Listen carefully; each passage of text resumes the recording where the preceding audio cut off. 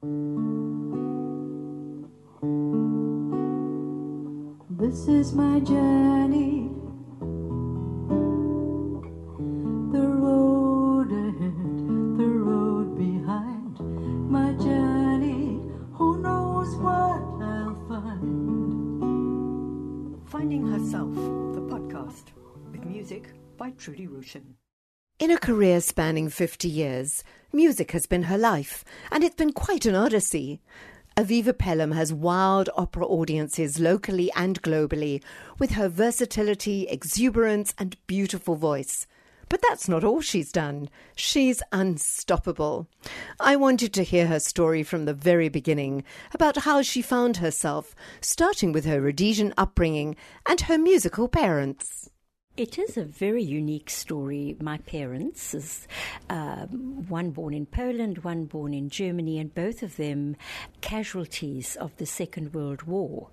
And they had an amazing situation where they corresponded for a short time, and my father proposed to my mother and asked her to come through to Salisbury to live with him. And the reason she did that was because she and her family and such terrible anti-Semitism in Europe, they were all at risk, and she agreed. She came out and she married this stranger.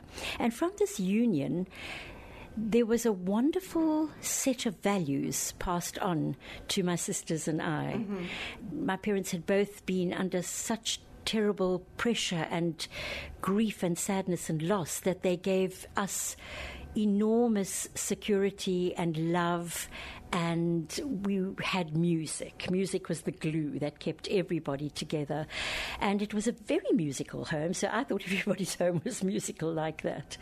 And I did have many opportunities in my youth for which I'm so grateful. My parents didn't have them, and I know that most South Africans didn't have them, and sadly we're sitting here today in 2023 knowing that millions of women in the world still don't have them.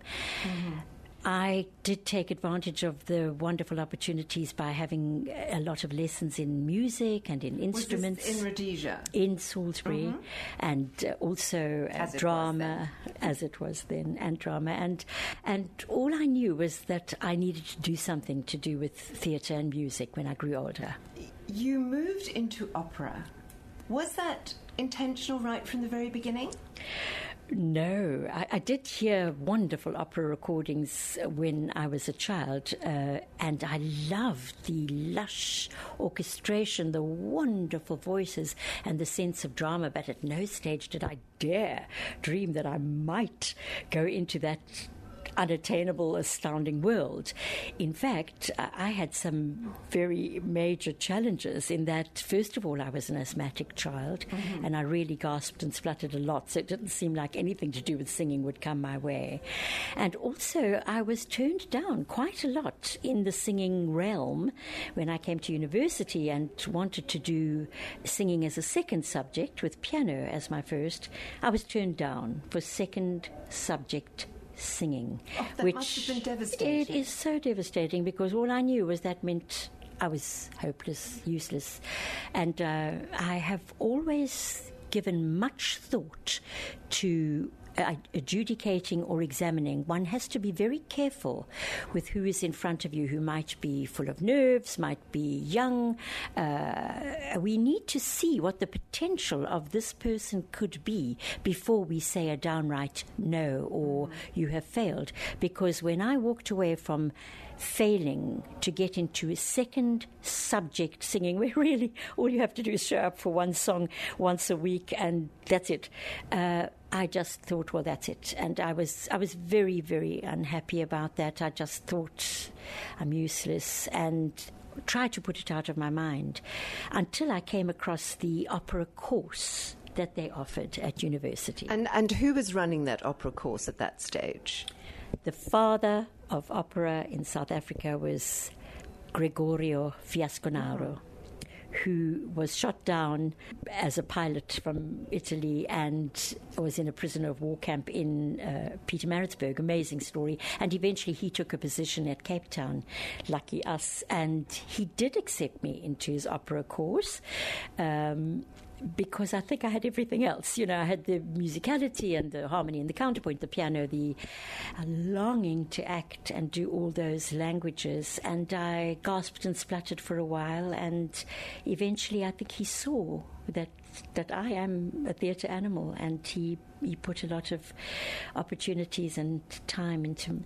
There's absolutely no doubt that you're a theatre animal, but it sounds to me as if from the very, very beginning, because of the musicality in your family, you always knew that you were going into music. There was no other path. No other path. And that is quite unusual, because so many of us start off with some idea and then move into things that we never possibly knew that existed. So when you started training with Gregorio, what happened then? First, I was doing piano for 2 years and clarinet, neither of which I was particularly interested in. I did them, but when I started the singing, my whole world opened up, and I knew this is what I have to be part of in some way. And I often think about the fact that opera is the most complicated, diverse, complex of all the art forms, and actually it is a synergy of all of them. Right. There is this storytelling, which I know is what Women's Zone is about, and it's done through singing with other singers, with an orchestra, that cosmopolitan, astounding world, mini world, with all these people from all over the world on finely crafted instruments. You've got a full chorus behind you. You've got lighting and sound and props and costumes and the drama and the languages. And there I was, this exuberant, passionate girl who desperately needed to communicate, and I knew I had to express myself with my own body, and it was never going to be ballet.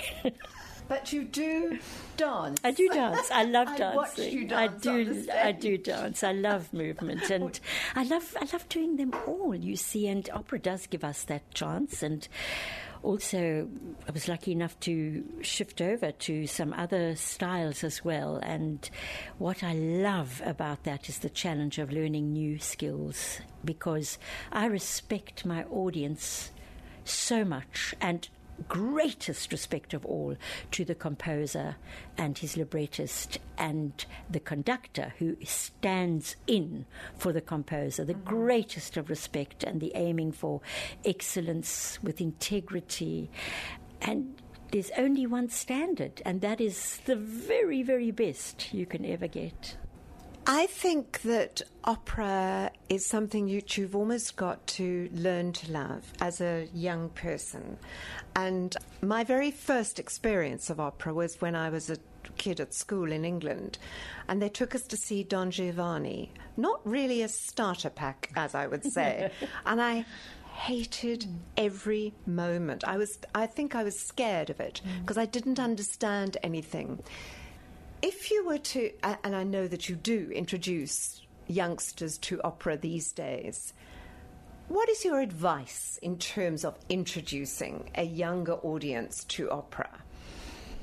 Music for me, and I think for almost the whole world, is the international communicator. It really doesn't matter what color, what age, what gender, what religion, what anything you are, because we all have lots of different forms of music inside us. And if we can find an accessibility point, then we are communicating with each other.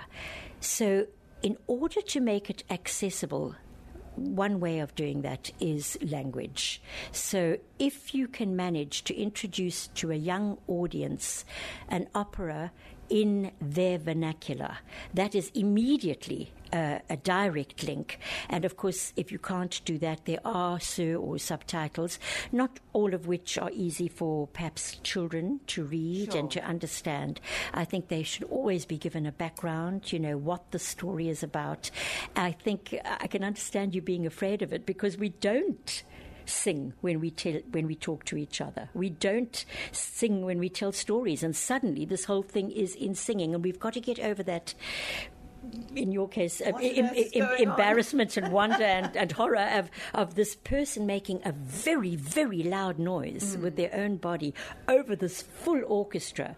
So I would start young, and I would start with short excerpts. Let's be honest, Right. even experienced adults haven't got that much concentration for so long. Certainly not a wonderful drama of Don Giovanni, which is all about child abuse and paedophilia. Let's not go there.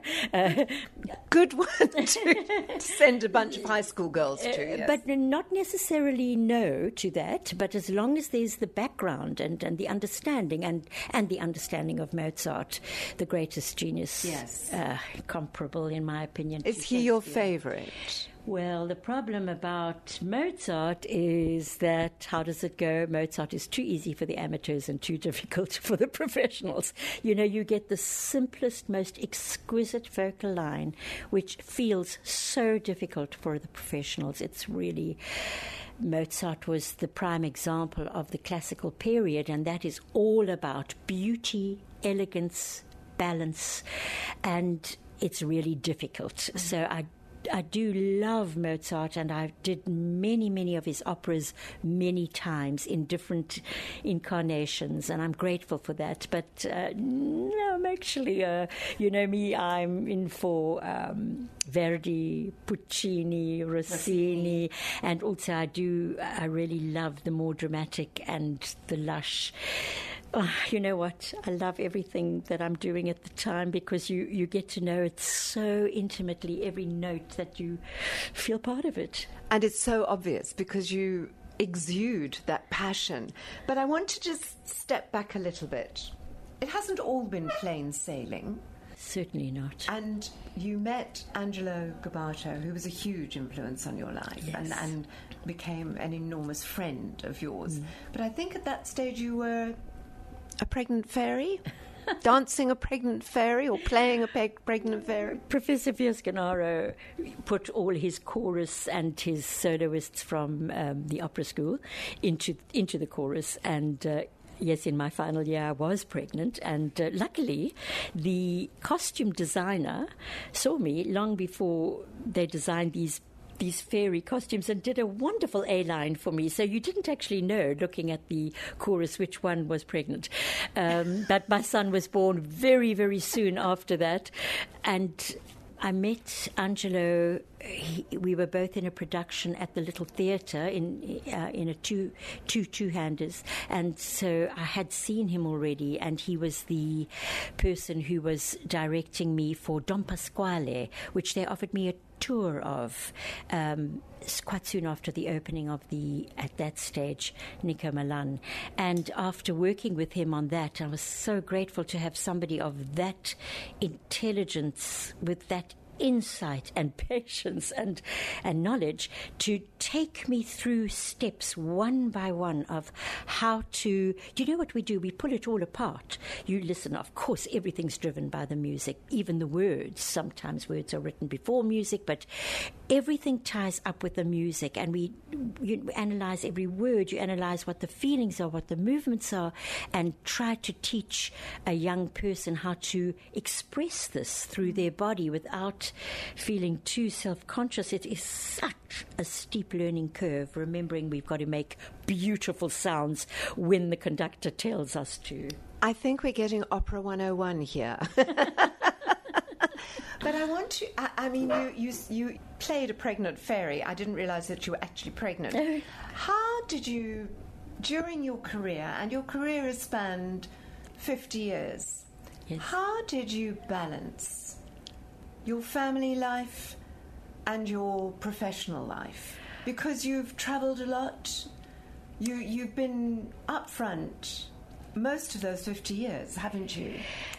I think that I need to call upon and do a shout out for every single woman who has been a working mother, because it is such a juggling act, and it takes enormous planning, organising, stamina, and I had the supreme fortune of meeting a man who didn't begrudge me the opportunities of following some kind of profession where he knew I was in love with and needed very badly. And he had the foresight to see that if I did that, my fulfillment would come straight back into the family. So actually there is no loss. But it does take a very special man who is not threatened and who can share. In my case, because it's in the public eye and people make up their own stories about it and think it's all glamorous, but this superb human being helped me enormously, and that already, that goodwill and that willingness helps. And I know that there are most people who do not have this support and this help. My parents came to live here after some years, after leaving Zimbabwe, and I was lucky because that also helped me a lot.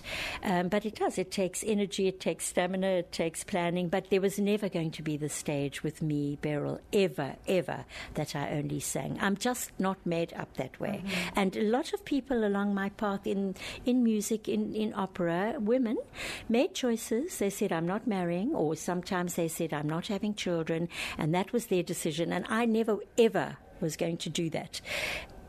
Don't make me choose, and Paul didn't make me choose. Mm-hmm. But if it had been a choice, I think I would have gone for the family first, because it's just ingrained in my family that the cycle of life carries on, and I have had the privilege of experiencing the joy of that. Obviously, it hasn't all been plain sailing. Who or what has stood in your way of your career? I think when you put yourself one step forward out of the chorus, which I always did, I was apparently pushing forward, you take enormous risk. So partly this was my own decision that if I was going to do it, I could only do it if it was excellent. Mediocrity does not work for me. What's the point? What's the whole point of being mediocre and subjecting people to watching and listening to somebody who's mediocre? So it was always this ginormous stretch. And I think what happens when we do something in the public eye immediately is that we're taking risks. Risks need enormous courage because there's this fear of failure. There is judgment, constantly judgment. Still, I'm sure there's still. And I've had to realize over the years, you can't please everybody. In the end, if you can please yourself, your partner, if you can please your children, your family, and especially your conductor and director, you're doing quite well. And then besides this judgment, I think one's got to be very, very careful about burnout. I mean, I was working, I can't start to tell you, maybe 6 or 7 major opera, always the leading role per year, a couple of operettas, and eventually we went into the musicals. Do you know how hard one has to work when you're learning ahead of time? I would come back from a performance, sometimes 8 performances a week for musicals. We didn't have understudies, we didn't have microphones, and I would be learning at the piano by candlelight, touching very lightly so as not to wake anybody. The next role, and I'd be rehearsing in the mornings, and I would be singing symphony concerts. So I paid that price. I think that one needs to make very good choices when it comes to health and how to keep the stamina, and because the voice is the human body. And I learned major life skills through my journey, which have helped me in the rest of my life. Well, I think let's talk about those, because those are incredibly important lessons to have learned. And I mean, when I look at you, your stamina is extraordinary. Your energy exudes all over the place. It's wonderful. It's wonderful because we are all in what some people term our twilight years, which nothing's twilight for us at all. But I think, tell us how you maintain that stamina. Well, I think when we go back to making good choices, and at every second of the day, we have a choice. With that goes responsibility and sacrifice. And if we can manage to do it without harming the people around us, if possible, helping, then we're on a good ticket here. And I want to go back to health because it's the most basic of all things. When you get out of bed in the morning, you need to make the right choices. What I'm not a health fad person. I'm not madly extreme, but put in good things into your body, what you drink, what you eat, and most of all, your thoughts. And that means surrounding yourself with people who are positive, reading matters that are positive and can lift you up and inspire you, helping other people around you. But the life skills, time management, that is what a working mother needs, time management. And I am good at that. I had to postpone leisure often over several years, but when you love your job so much, you don't really need to go away on holiday and have leisure. But the life skills that you get is the commitment. If you say you're going to do it, you've got to show up. You need resilience. You need integrity, authenticity, discipline, and you need boundaries. I think us women, sometimes we don't know how to say that. We don't know how to do that. And as soon as you do that, with the greatest respect to everybody around you, you can start to gather your own energy better.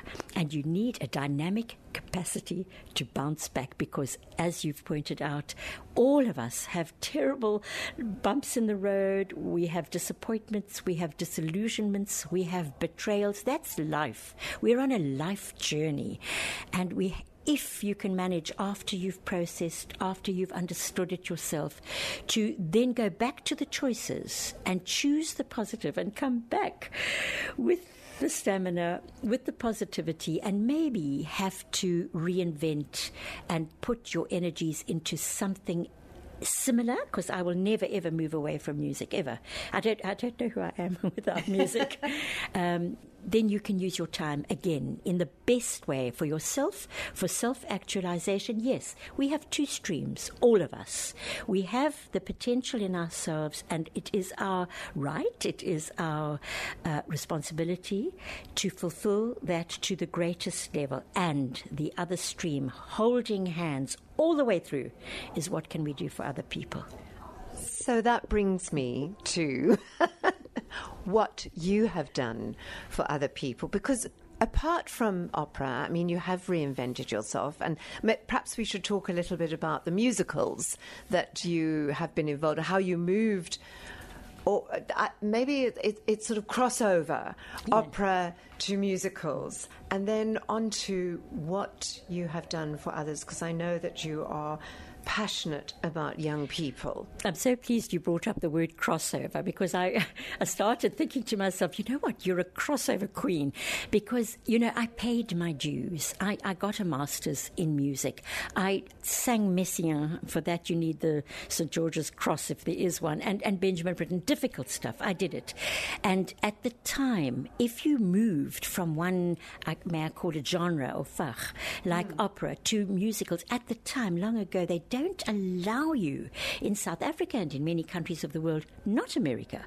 They don't allow you to move. They think if you sing opera, you'll never sing musicals. Oh, she did My Fair Lady. No ways can she sing Mozart again. That's what they did. They kept putting me in a groove. Of course, America, if you can't roll a blade at your audition where you're singing, acting, and doing everything else, you don't even get past the front door.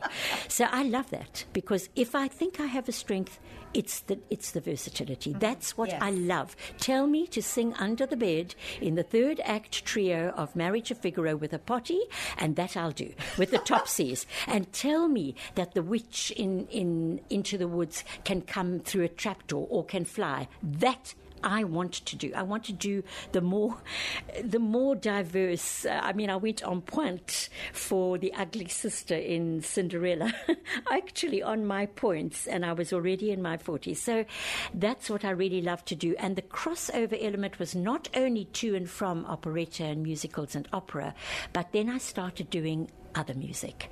And what I really love is taking something that's based in classics and bringing it to a more modern feel. One day I'm going to do a show called B Rock, and I'm going to take it from the Baroque period. And, that's what I love, because what we're doing is we're making it accessible to a new group of people, and that's what you were saying as a child going to opera and not having it accessible.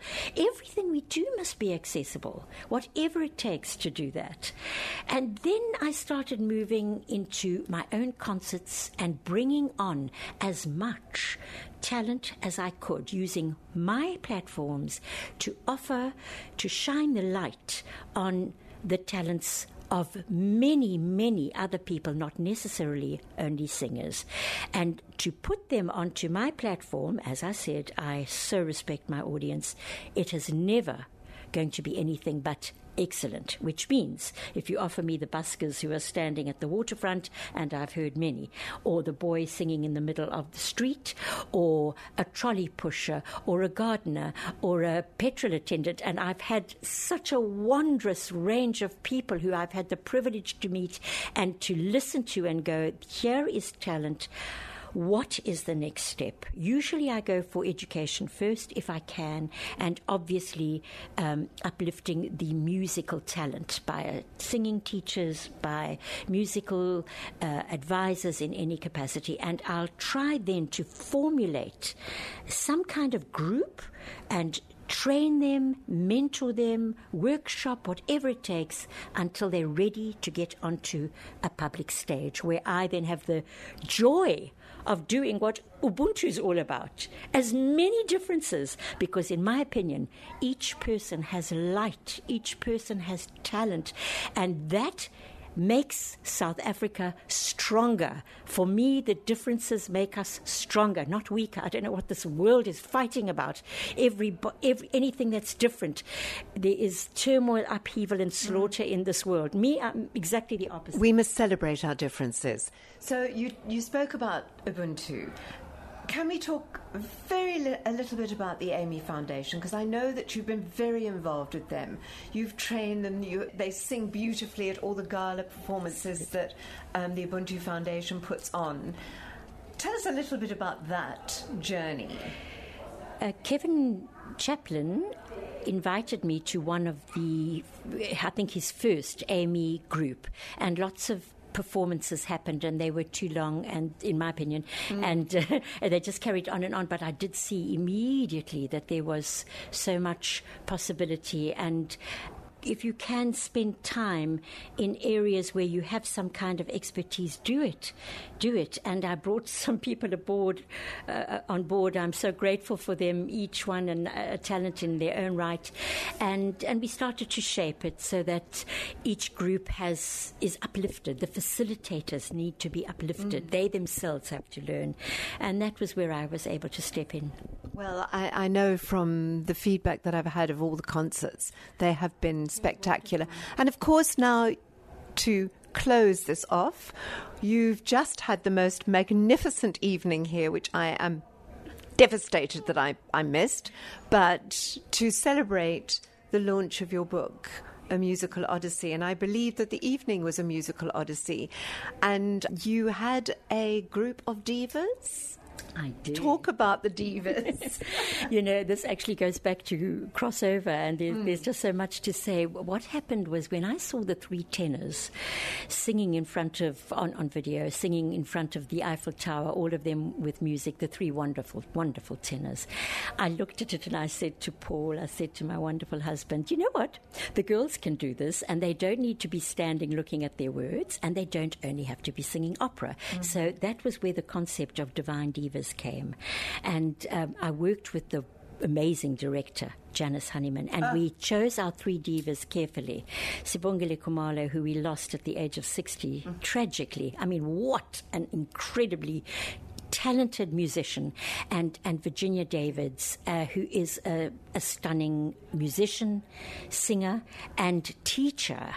And I saw our rainbow sopranos would tell a story that was more powerful than the diplomats can do. In fact, once on one of our performances, I don't know whether it was in London when we were at Festival Hall, there was a huge headline that said, never mind foreign affairs, send in the divas. And this is what we're talking about. There are three people of different color meeting at the meeting place in your soul, where music combines our differences, our togethernesses.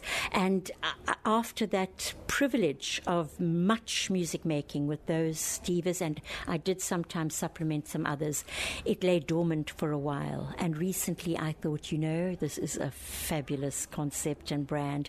So I chose 3 new ones, and I'm very, very proud of them. They sang for the first time in public at my launch. And when can we expect some more shows with the 3 divas? I'm ready. Just give me a date.